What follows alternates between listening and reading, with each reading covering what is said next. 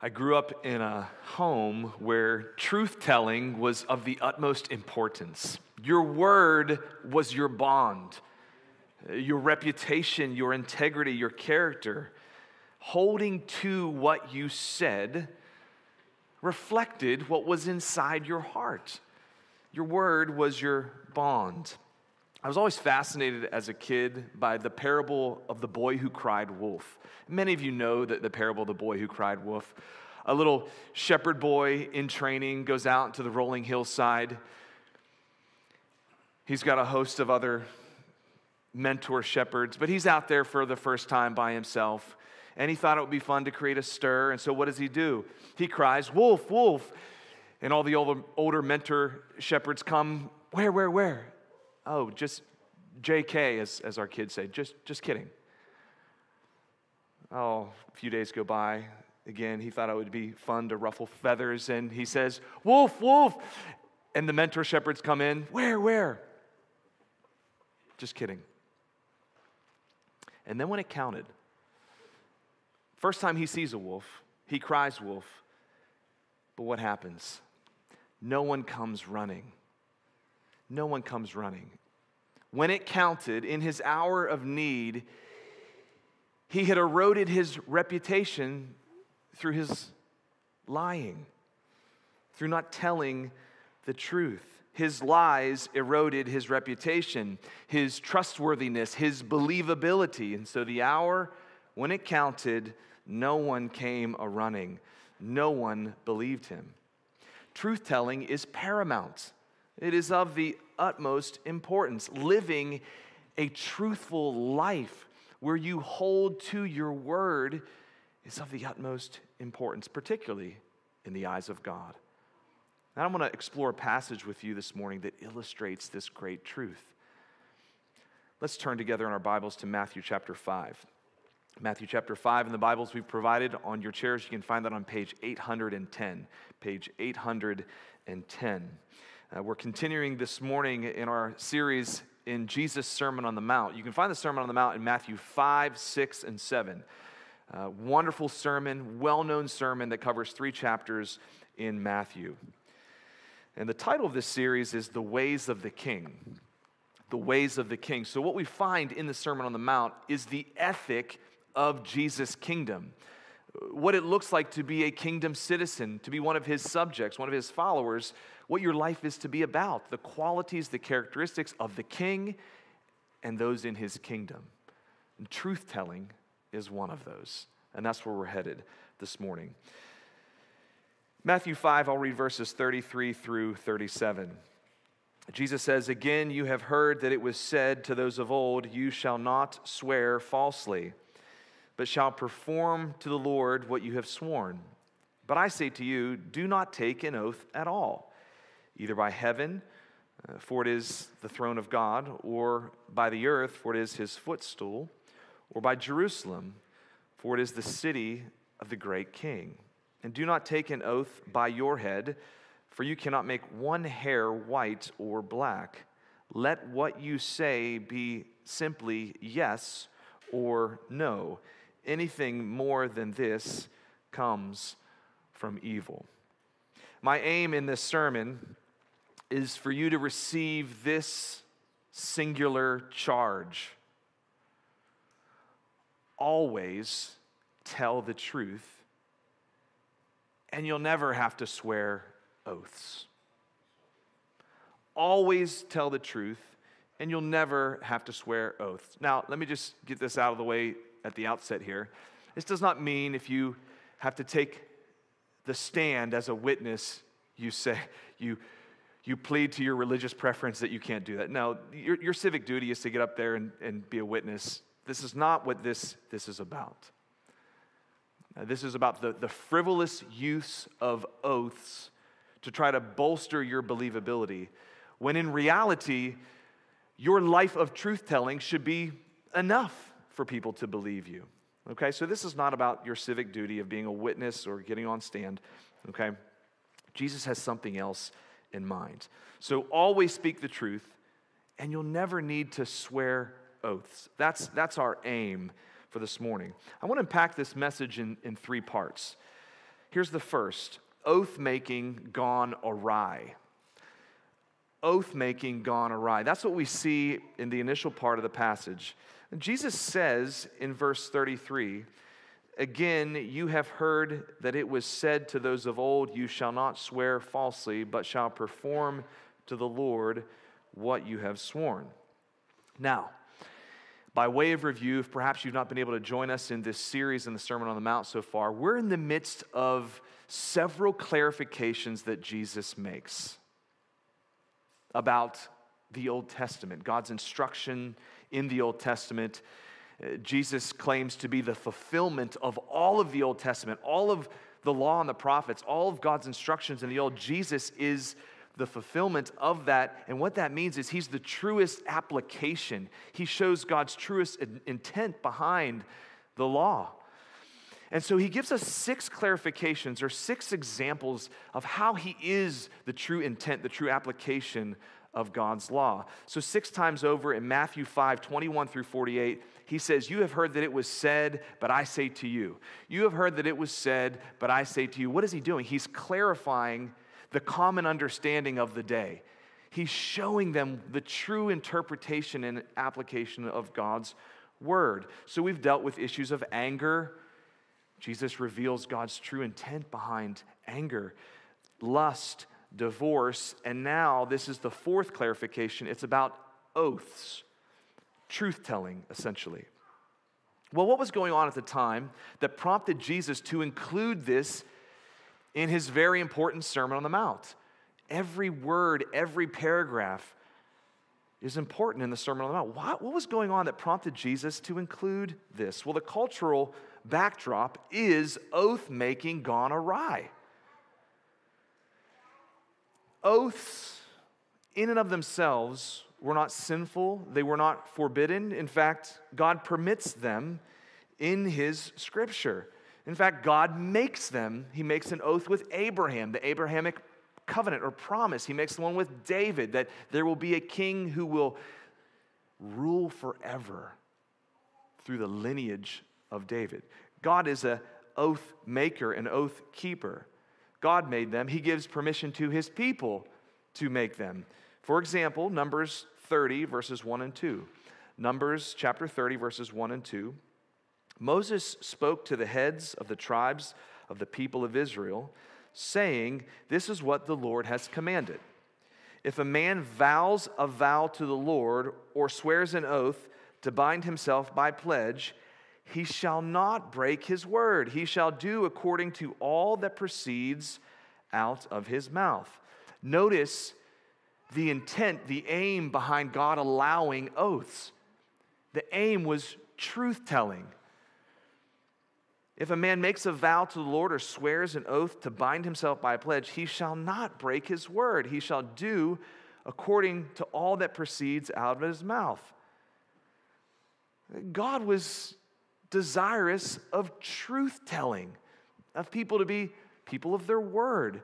The problem in Jesus' day is that what was known as the tradition of the elders, which was sort of oral collections of teaching by rabbis and elders that kind of extrapolated and added to God's word, those circulating teachings allowed all manner of oaths to be taken, swearing by different objects in the temple oftentimes. Some of those oaths were binding and some of them were not binding. Well, why would you have a system around unbinding, non-binding oaths? Herein lies the problem. It provided a loophole for lying, a way out of truth-telling, a way not to hold to your word. If you knew in your mind that you could swear by a certain object in the temple, but it really wasn't going to be binding, you would say it because you weren't going to be held accountable to it. A whole system had developed around oath-making, things that you could swear by that were binding, and things that you could swear by that weren't binding.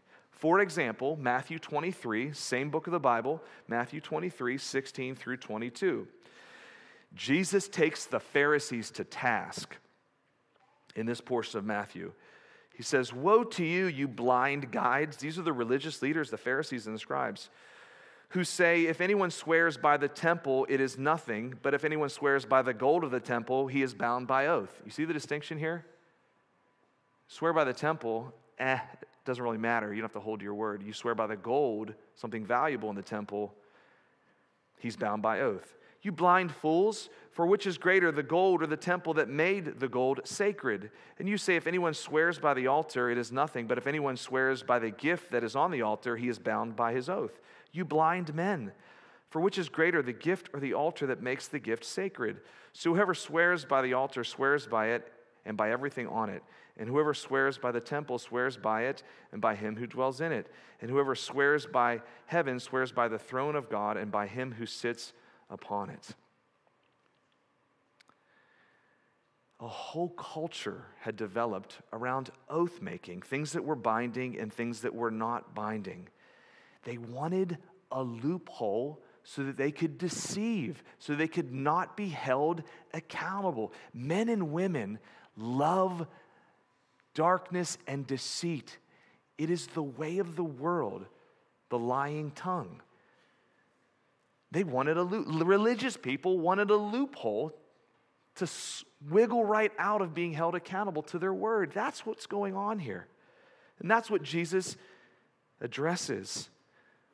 There's danger in this when you're trying to wiggle a way out of telling the truth. This terrible system of extra biblical rules that allowed people to get away with dishonesty. Brothers and sisters, dishonesty is destructive. You don't need me to preach. You see the fruits of that in your lives, in your children's lives, in your loved ones, co-workers. This was oath-making gone awry. A culture of oath-making that did not foster truth-telling. That was the problem. In fact, it was a culture that nullified God's very heart and intent and purpose behind allowing people to tell oaths in the first place. Numbers 30, 1 and 2. Why did he allow them to tell oaths? So that they would hold to their word. Yet they distorted it and created this whole system where they could wiggle out of the word. That's what's at hand here. That's what's at play. God's desire is for truth. And God's desire for his people is to be truth tellers. One more little example from the Old Testament here. These are instructions to God's people who've just come out of exile and are reestablishing themselves in the land, rebuilding the temple, and several prophets come alongside them to spur them on towards right living so as not to bring the consequences back upon them. So the prophet Zechariah spurs God's people to truth-telling. Zechariah chapter 8, verses 16 and 17. "These are the things that you shall do. Speak the truth to one another. Render in your gates judgments that are true, then make for peace." The gate was the place of judicial happenings, of court dealings, and judgments being made. "Do it with truth and justice, and make for peace.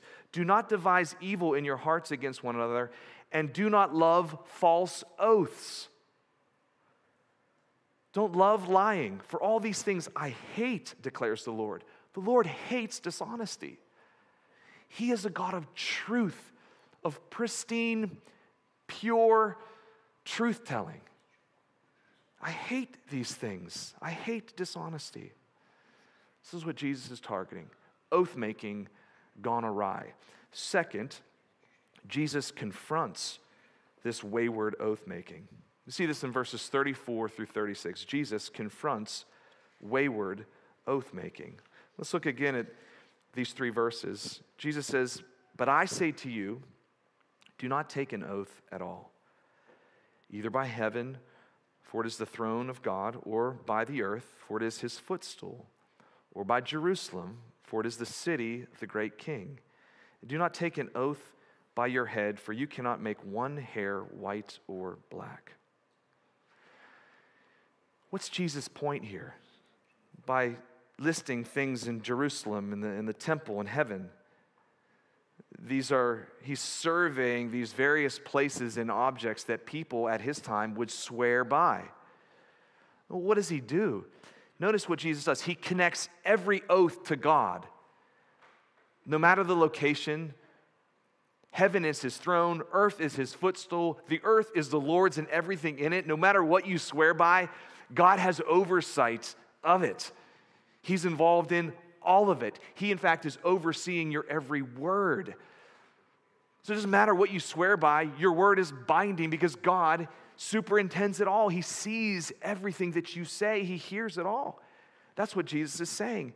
There's no such thing as a trivial oath. There's no such thing as a loophole for lying. He sees it all. Friends, there's no such thing as a half-truth. A half-truth is a full lie. There's no such thing as that. God sees it all.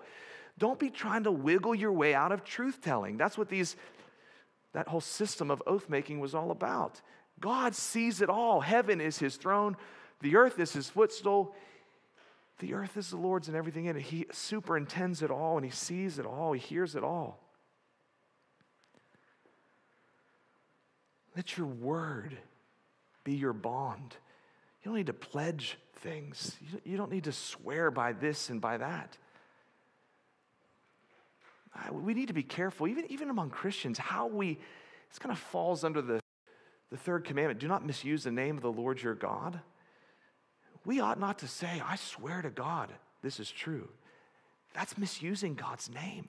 The only time you should use the name God or Jesus Christ is in a Bible study or in a sermon or in a prayer. That's it. Don't misuse God's name. It's precious. It's powerful. Those are the only times you use it. In a Bible study, in your own personal devotions, in a sermon, or in a prayer, is when you say God and Jesus Christ. Be careful how you use God's word. Further, if you swear by your head, what good is that? By swearing by your head, this is where, when I was a teenager, across my heart, hope to die. Like that kind of thing. You're swearing by yourself. And Jesus is saying, friends, that's silly because you can't do anything. You have no power. You can't make one hair white or black. Why would you swear by yourself? You are nothing. You have no power. That's what he's saying here. That's silliness. Don't swear by your own human strength. It doesn't hold water. No one's going to believe that anyway. Just be truthful. Just be truthful in all things. Your character, your reputation for truth-telling should be of such a high caliber that you don't need to swear oaths or pledges. Your character, your integrity, your day-to-day living should be of such a high caliber, if you're a follower of the Lord Jesus, that you don't have to swear oaths. Again, I'm not saying in the court of law, please don't go and not serve as a witness because this is violating your religious convictions. That's not what Jesus is saying here. Your character, your reputation for truth-telling should be of such a character that you don't have to swear oaths in your day-to-day livings. Always speak the truth, and you'll never need to swear oaths. So we've seen oath-making gone awry. We see Jesus confronting wayward oath-making. And thirdly, and finally, Jesus fulfills oath-making. Verse 37. Jesus fulfills oath-making. Notice how he concludes his teaching on oaths in verse 37.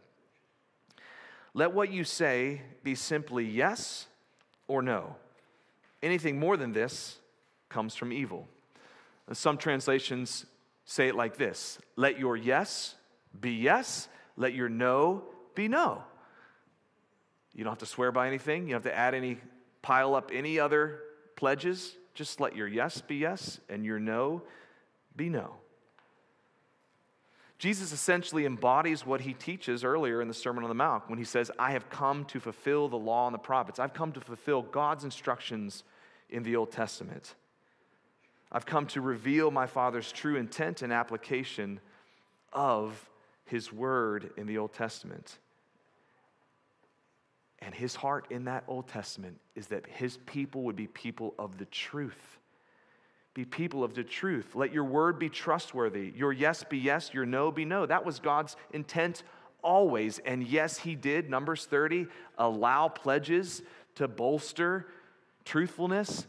But what happened, it was corrupted as time went on, and men and women just distorted that and had this whole system of oath-making. But his whole heart, his whole intent, the true application here is just be a truth teller. Let your yes be yes and your no be no. No need to pile up extra things you swear by to boost your believability.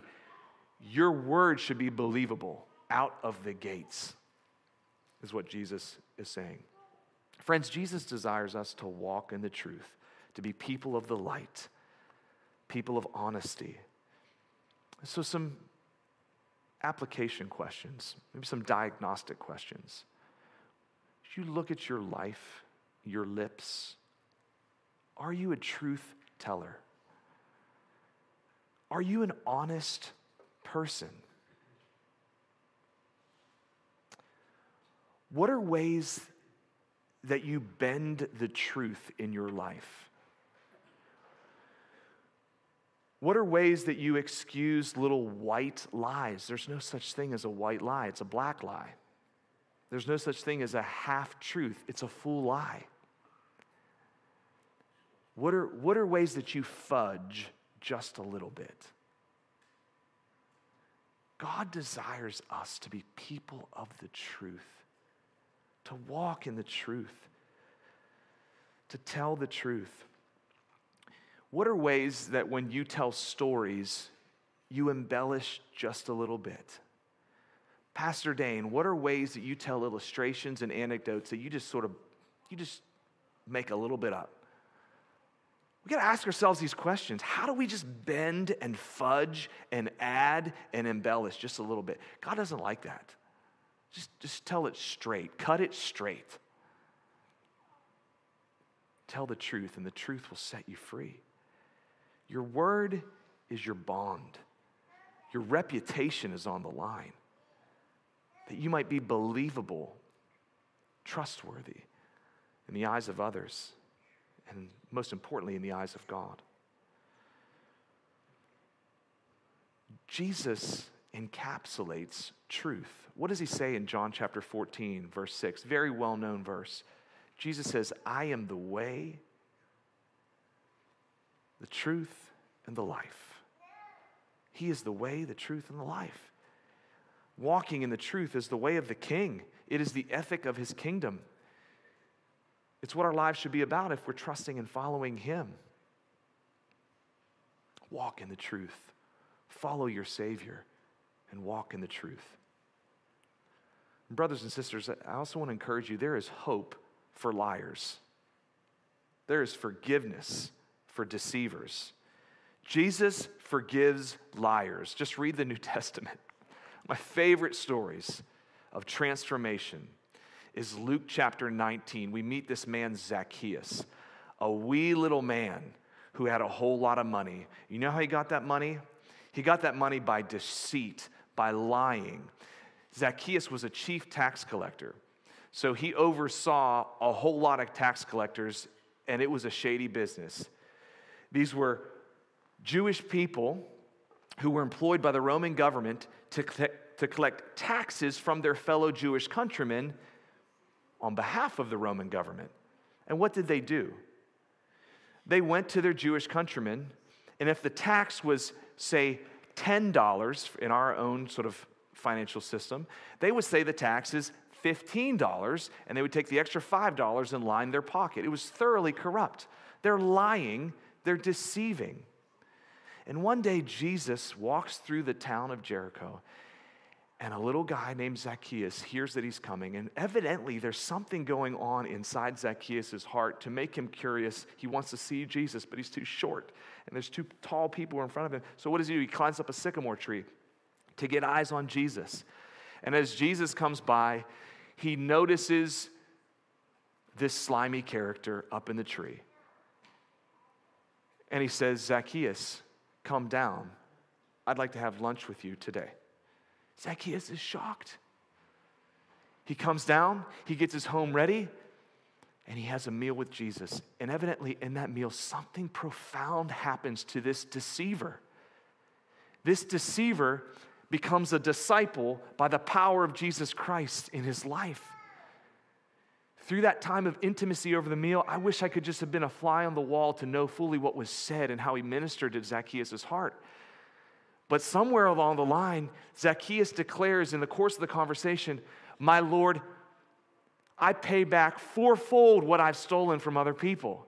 He's repenting. Heart change is happening. I pay back fourfold of those I've defrauded. He's repenting. Jesus takes a deceiver and makes him a disciple. That's an amazing transformation. And that's the invitation. If you look at your life, I look at my life, we see lies. We see half-truths. We see dishonesty. Jesus forgives dishonest people. What you don't want to do is just not confess it and just act like it's not there. Don't do that. Go to your merciful Lord. He forgives our lies, and he transforms us, and he makes us faithful disciples.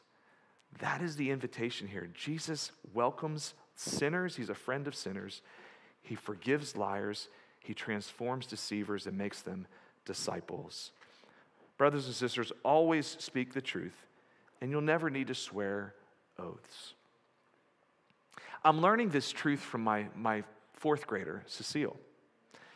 She plays softball, and last spring she had her skills competition where they do like how many fly balls can you catch, how fast can you run around the bases, how many balls can you hit 10 out of 10. And I'm just watching her from the sideline, and she's having such fun with her friends. That's what the beauty of sports is, just watching them connect together. And they have all these cheers in softball and all these sort of songs from modern day stuff. And there was this song that she and her friends sang from a movie called, it was the song Peaches. Some of our young people might know this. Okay. It's from the Super Mario movie. And they just go bananas over this. And I like to sing it too and do a little dance with them. But she's like, "Daddy, you cannot sing this song. You cannot do the dance. You're embarrassing me." So I see her, and they start it, and I start doing it from the sideline. She runs over to me with a red face. "Daddy, promise me you're not going to sing and dance. Daddy, pinky promise me. Daddy, double pinky promise me." What is she doing? She's trying to bolster my believability. I said, "Cecile, we don't need to do all this pinky stuff. I'll tell you I won't do it. I'm not going to do it. You need to believe my word. I'll hold to my word." And as she walks around, I do a little jiggle. No. I'm just trying to teach my daughter, my word is my bond. You can trust your father. You don't have to do these pinky promises and double and sideways pinky promises. You don't need to do any of that. Believe your dad's word. That's the way to go. Let it be so for us. Let your character, your integrity, your word be believable. You don't have to add other stuff to it to boost its believability. Be people of the truth. Walk in the truth. Follow your Savior, who is the truth. Let's pray. Father, thank you for your grace.